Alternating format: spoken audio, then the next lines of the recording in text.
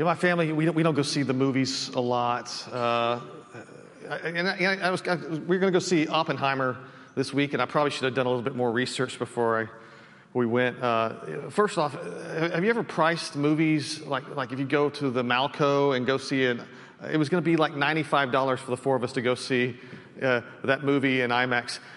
So we went out. We're cheap, so we went to Pearl, and I think it was $8 a ticket, and we went to the matinee at noon and sat in there. And I had a lot of expectations. I had heard it was the greatest movie ever, something like that. But what I wasn't prepared for is there was a lot of nudity and sex in there, and I had my daughter on one side and my son on the other. So just be warned.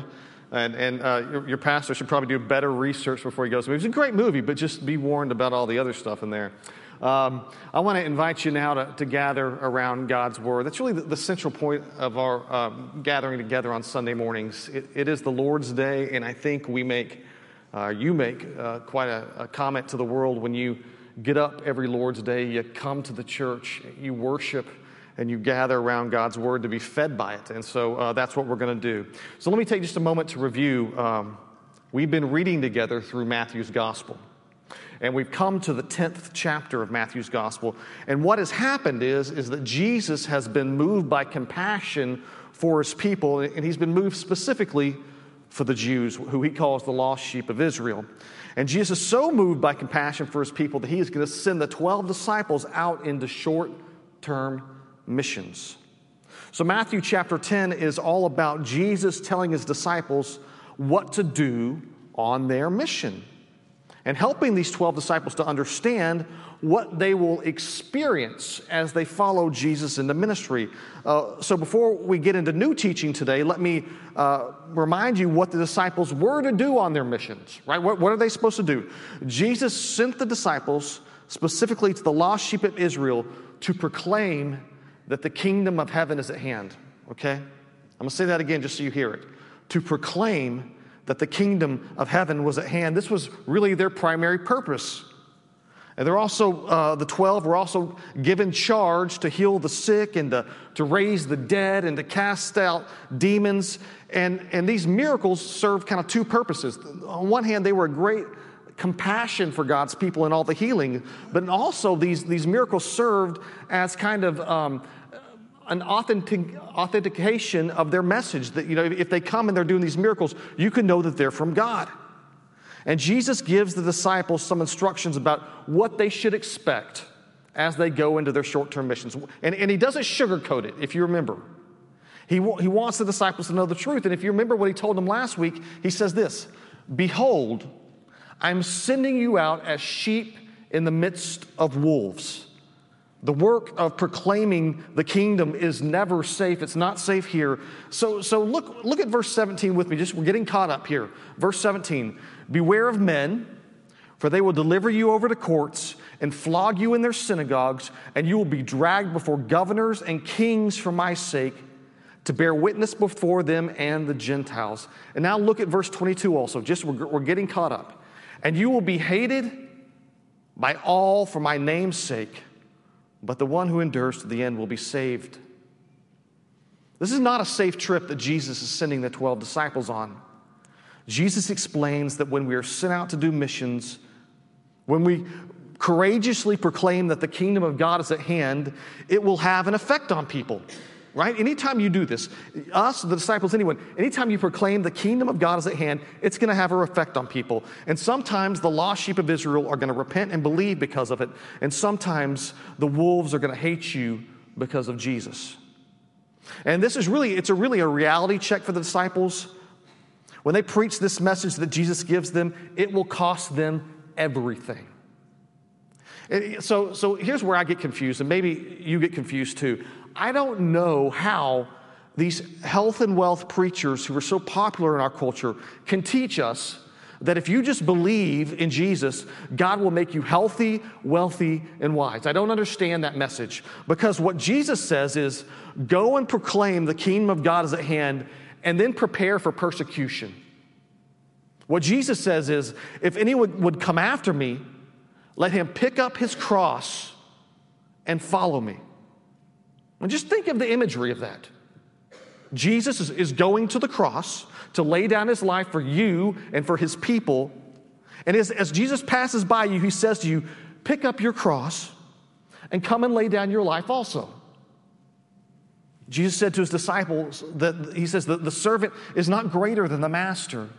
They hated me, they're going to hate you also.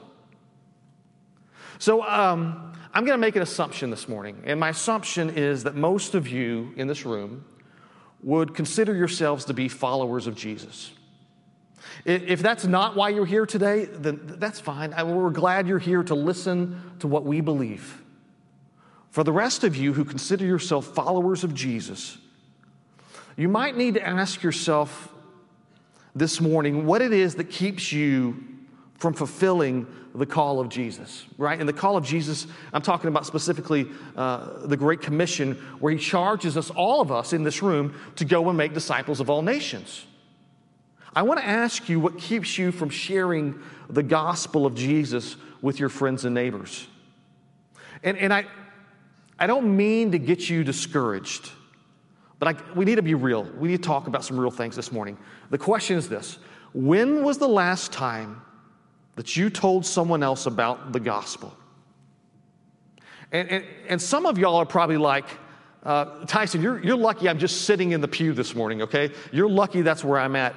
And if that's you, don't worry. I'm not talking to you. I am talking to those who have given their lives fully to Jesus. If that's you, if you fully love Jesus, yet for some reason you won't share the gospel of Jesus, why is that? I think I know why. I think the reason is that you're terrified. I think you're afraid of all kinds of things that might go wrong. I think you're afraid you might say something wrong, or that somebody might get mad at you and they turn out to be wolves, or that you might get in trouble at work, or you have a whole laundry list of fears of why we're not doing this. And these fears keep you from doing the very thing that Jesus has assigned his followers to do, which is to go and to proclaim the kingdom of God and to make disciples. And I think the reason for you is fear. If not, you come talk to me afterwards. Tell me why else it is. Some of y'all think, you think to yourself, I don't want to be the kind of Christian, I don't want to be that kind of Christian. I don't want to be the kind of Christian who pushes their faith on others. Some of you think, like, I'd rather be the guy that sits in the pew with my family and never speaks to my kids about Jesus and never talks to my neighbors about Jesus and never suffers for Jesus. That's the kind of believer you want to be. However, one day, you hope that when you stand before the Lord condemned, it's at that point that you want Jesus to speak up and say that you belong to him. So in other words, you don't want to speak out for Jesus, but you want Jesus to speak out for you. And that's the arrangement that some of you want. Here's where I'm going. Jesus tells the disciples about all the danger of their mission. And Jesus knows that the disciples are going to be afraid to speak. He knows that fear is going to be in front of them, just as many of us are afraid. Our reading today is about what Jesus says to their fear. And maybe it has something to say to you about your fear to speak the gospel to others. And so what I want to suggest today is that we gather around God's word. I want to invite you to stand as we read God's word together out of Matthew 10, beginning in the 26th verse. Before we read, let's stop and pray. Father, we pray that you reveal yourself to us by your word today, that you convict us of sin, that you convict us of failing to be obedient, and you inspire us by your Holy Spirit. We pray this in Jesus' name, and all the church said, amen. All right, let's read together chapter 10, beginning in the 26th verse. So have no fear of them, for nothing is covered that will not be revealed, or hidden that will not be known. What I tell you in the dark, say in the light, and what you hear whispered, proclaim on the housetops. And do not fear those who kill the body but cannot kill the soul. Rather, fear him who can destroy both soul and body in hell. Are not 2 sparrows sold for a penny? And not one of them will fall to the ground apart from your Father. But even the hairs of your head are all numbered.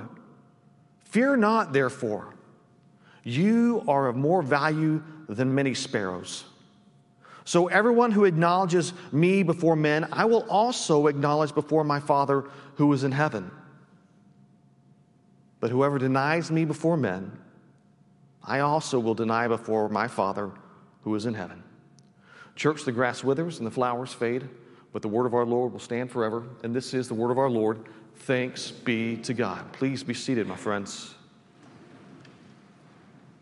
And let's get into this difficult text, shall we? Beginning in verse 26, let's read it again together. So have no fear of them, for nothing is covered that will not be revealed, or hidden that will not be known. Jesus is still talking about the wolves there. The wolves are the them, right? The people who will hate the disciples because of their mission to go and share the kingdom of heaven. Jesus says for the disciples not to fear those people that are going to hate them because of their message.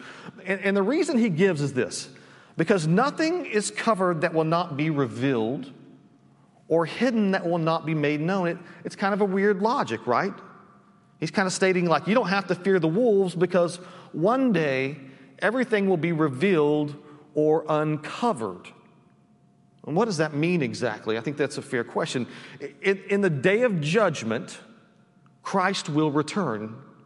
And the world will know for sure that Jesus is Lord, right? There's going to be no doubt about that. There's going to be no debate who the Lord is on Judgment Day. Some of Christ's glory was hidden in his incarnation as he walked the earth, but on the day of judgment, it will not be hidden. And not only will Christ's glory be fully revealed, right? But our sin will be fully revealed also. Look how Jesus talks about that revelation of our sin in Luke's gospel. We're going to look at Luke 12:3. This is very important. It says this: therefore, whatever you have said in the dark shall be heard in the light, and whatever you have whispered in private rooms shall be proclaimed on the housetops. This is what it means to say nothing will remain covered. One day, everything is going to be laid out and exposed. And I don't know, like on that day of judgment, it's kind of terrifying to imagine everything that you have whispered in a dark room to be shouted from a rooftop. Jesus says there's something about everything being exposed on that day of judgment that should change what you fear in this world. I think it does, but more on that later. First, look with me at verse 27. This is what Jesus says, and it's kind of a play on words, that Luke. It's very different. It says this: what I tell you in the dark, say in the light. And whatever you hear whispered, Jesus saying, what you hear whispered by me, proclaim on the housetops. Jesus tells his disciples, what you've heard me say in private, it's fully righteous, it's fully true. I want you guys to go and tell the world what you've heard me say in the dark. And by the way, that's normally not what our leaders ask us to do, is it? Normally, people are asking us to keep their secrets. Whatever I said in the dark, don't say it to everybody. But there are no secrets in Christianity. We don't have secret handshakes. We don't have secret teachings or secret rituals. Whenever I see a group with a lot of secrets, it kind of makes me nervous, to be honest with you.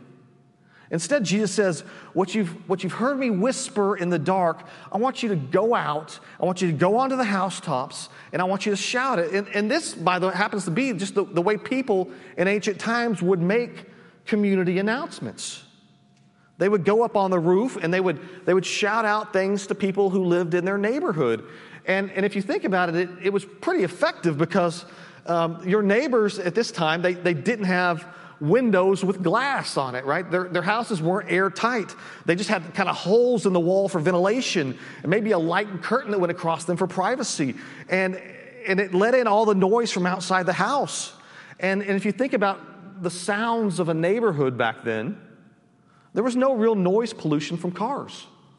And they didn't have AC units that buzzed on and buzzed off. So if someone got on a rooftop and began to scream out to the neighborhood, you could hear it for a long way away.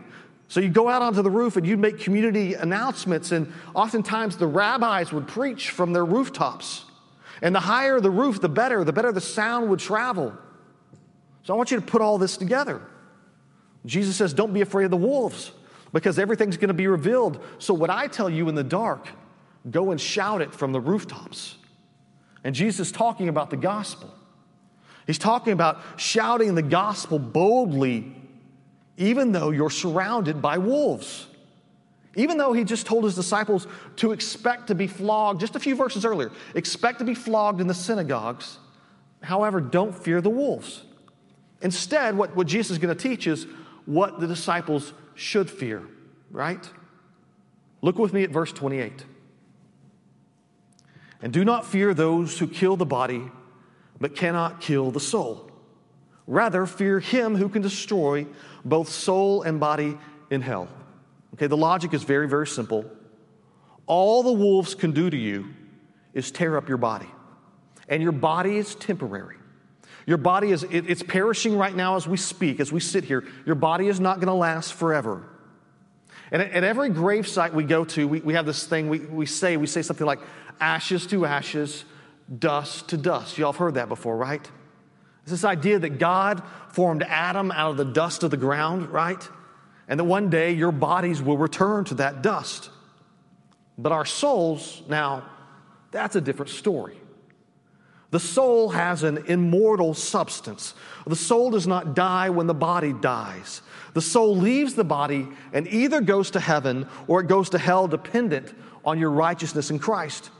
And when that happens, life on this earth is going to feel like a fleeting memory. Even if you had 90 years in your earthly body, it's going to feel like an hour when you compare to your earthly life to eternity. Jesus himself is eternal, so he knows this. And so he's given the advice. He says, what men should fear is the one who can destroy the body and soul in hell. So here's the question. Who is that, by the way? Who destroys the soul in hell? Well, here's a hint. It's not the devil. The devil is not the god of hell. The devil is not in charge of hell. Hell is a place where God pours out his wrath upon sin. The point is, do not fear men. Instead, have a healthy fear of the Lord.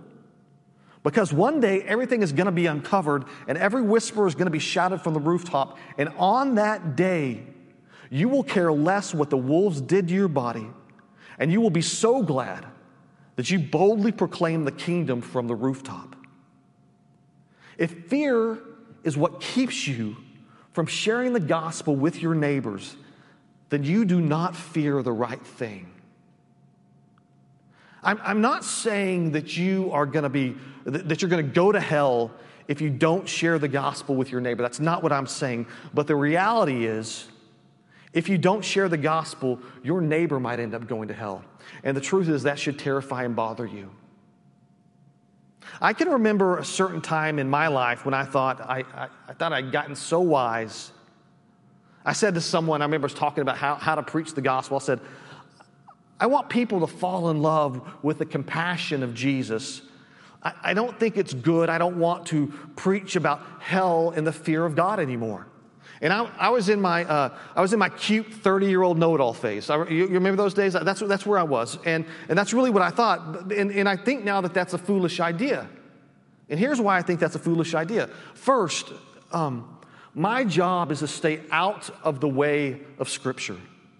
You understand that? Like I'm not a cook. I'm a server. I don't make things up. I bring what is already prepared and deliver it to you.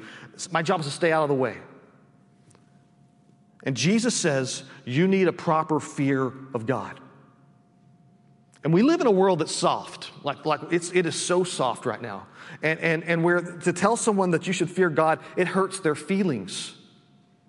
But it is deemed true by the Word of God. God is not a vindictive monster out to get you, but God is God. And God is the just judge of all men. The just judge of all men. He will uncover all things. And when he does, God will bring justice. And so, if you happen to find yourself this morning to be a sinner, and you are, you should walk with a healthy fear of the justice of God. In fact, Scripture goes as far as to say the fear of God is the beginning of what? Wisdom. If you don't have a healthy fear of the justice of God, you can't even begin to be wise. Jesus, what he's doing here is he's offering wisdom to his disciples. He's saying, don't fear men, fear the Lord, and boldly proclaim the kingdom. We're going to read together verses 29 through 31. This is an interesting section here. Read with me. Are not 2 sparrows sold for a penny? And not one of them will fall to the ground apart from your Father. But even the hairs of your head are all numbered. Fear not, therefore. You are of more value than many sparrows. It's a great great section here. Let's examine it. The sparrow, it's kind of not a specific bird, but more of a generic term. And it was a generic term for a small bird, right? And you could go to the market in Jesus' time, and you could buy 2 of these sparrows for 1 penny. Now, if you're asking me if it was an American penny, no, it was just the smallest coin of the day. The idea was that these birds were cheap, and you could get 2 sparrows for the most worthless coin. And the way that they use these sparrows, what they used them for is they were basically appetizers. That's what they use a sparrow for in these days. They roasted the sparrows and served it like a chicken wing. Think about it. So really what we're talking about here is cheap chicken wings. That's what the Bible has got for you here. Here's the logic. It's a supply and demand logic. It's what I want you to understand. These birds are everywhere. And these birds, they're economically cheap. And still, the point that's being made here, and still, despite how many there are, not even one of these sparrows can fall to the ground apart from the will of God. So this is a statement of God's sovereignty. You understand that word? Because that is such an important word in Scripture. That God controls all things, that He holds all things together, that nothing happens that's outside of His will. God holds the atoms of the universe together. If a bird falls to the ground, that bird falls to the ground because it's God's will for that bird to fall to the ground. God's sovereignty. That's part of the argument that Jesus is making as He sends the disciples out. He's like, your God is sovereign. And more than just sovereignty, God also has a great care for us. His care for us is such that He has numbered the very hairs of our head. Did you know that the average person has 100,000 hairs on their head? 100,000. And as I look out upon this room, some of you are really lowering that average. Some of you are really bringing it down. 100,000 hairs on your head. Rick Tice has 3, right? The point is, God cares for the little birds. He's taken time to number all 3 of Rick's hairs. Do you know that you are more valuable, he says, than many sparrows? All right, context. Remember why Jesus is saying all this. It's because He doesn't want the disciples to fear the wolves. Here's what's interesting. Because what we want, I think what we want is just to promise us that nothing bad will happen to us. And it's not what He does. Right? He guarantees them that there's going to be flogging, that they're going to be drawn before the court. It's not that He tells them nothing bad will happen. The promise is that they will never find themselves in a situation where God's grace will not sustain them. They're never going to find themselves in a situation where they're outside of God's sovereignty to control whether birds hit the ground. And I don't know who needs to hear this morning, but that is good news, that you will never find yourself outside the sovereign hand of God. The disciples are being sent out among the wolves to proclaim the kingdom of God, and Jesus does not want them to fear those men. Jesus wants them to know that nothing can happen to them that is outside of God's will, so don't be afraid to boldly proclaim the gospel. But it may just be that God's will is that you get flogged, but maybe that flogging is God's will for your sanctification. Let's end with verses 32 and 33 this morning. Read it together. So everyone who acknowledges me before men, I also will acknowledge before my Father who is in heaven. But whoever denies me before men, I also will deny before my Father who is in heaven. So this is a relatively simple concept. Don't overthink it. Jesus tells His disciples that if they will go, sending them out to the lost sheep of Israel, to the Jews, if they will go and acknowledge the lordship of Jesus before them and proclaim the kingdom of heaven, then Jesus will acknowledge his disciples before the Father who is in heaven. But if they become so overcome with fear that they deny Jesus before men, in that case, Jesus says what? That he will deny them before his Father who is in heaven. It's somewhat of a scary verse. I told you earlier today that the reason I believe many of you don't declare the kingdom of heaven to others is because of your fear. I think it's fair for you to know that Jesus tells the disciples that if fear leads you to deny Jesus before men, that Jesus will deny them before the Father in heaven. So hear this. It is my strong belief and conviction that Jesus is sending us out in the same way that he sent out his disciples. I believe that in the Great Commission, Jesus tells his disciples to go and make disciples of all nations, right? Not converts. Don't go make converts. Don't go make Christians or believers, but he tells them to go and make disciples of all nations. That's supposed to be us. We're supposed to be the disciples that were made of all nations. And he wants those new disciples to go and make disciples. And I think the work of the Holy Spirit in you is a sending work, where you are sent into the world out of God's great compassion for those who are lost. And you're called and you are commanded to share the gospel. See, this is what the church is about.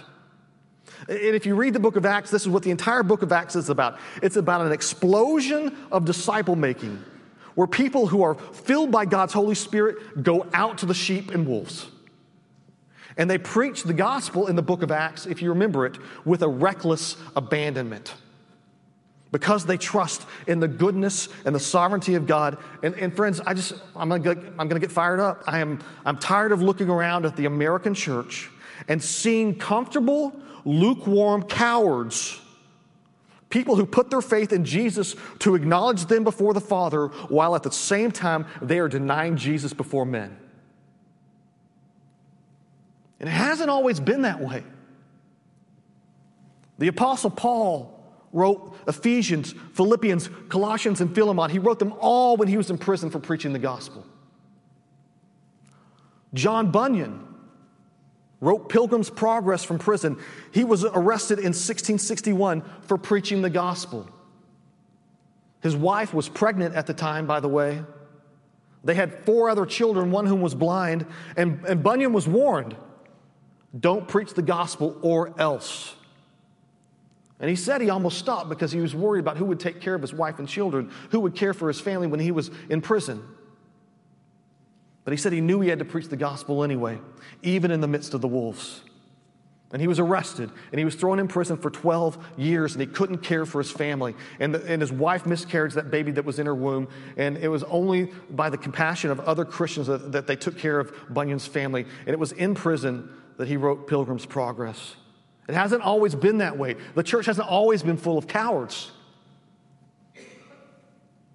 At the heart of today's text, we have Jesus telling his disciples to be bold,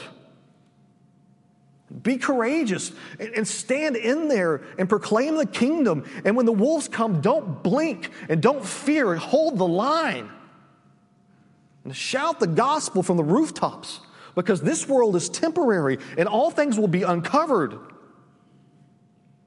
If you're afraid, be reminded of the justice of God. Be reminded that he is the one that holds all things together, and he cares for you enough to number the hairs on your head, and nothing can happen to you except for that which God allows. And God will not allow anything that he will not use for your sanctification. This has been Matthew 10, 26 through 33. Thanks be to God for his holy word. Let's pray together. Father, I stand before you speaking on behalf of the saints at Lakeside, and we want to repent corporately together of the ways in which we have failed to speak as those who have been sent. Forgive us, Lord. Fill us with your Holy Spirit. Make it very clear to us where we are to go and speak. Bring people's names to our mind. Bring opportunities before us. When those opportunities arrive, fill us with boldness, even though they may be wolves, that we would proclaim that which the disciples proclaimed, that the kingdom of heaven is at hand, and Jesus is Lord. We pray all this for your glory, Christ. And the church said, amen.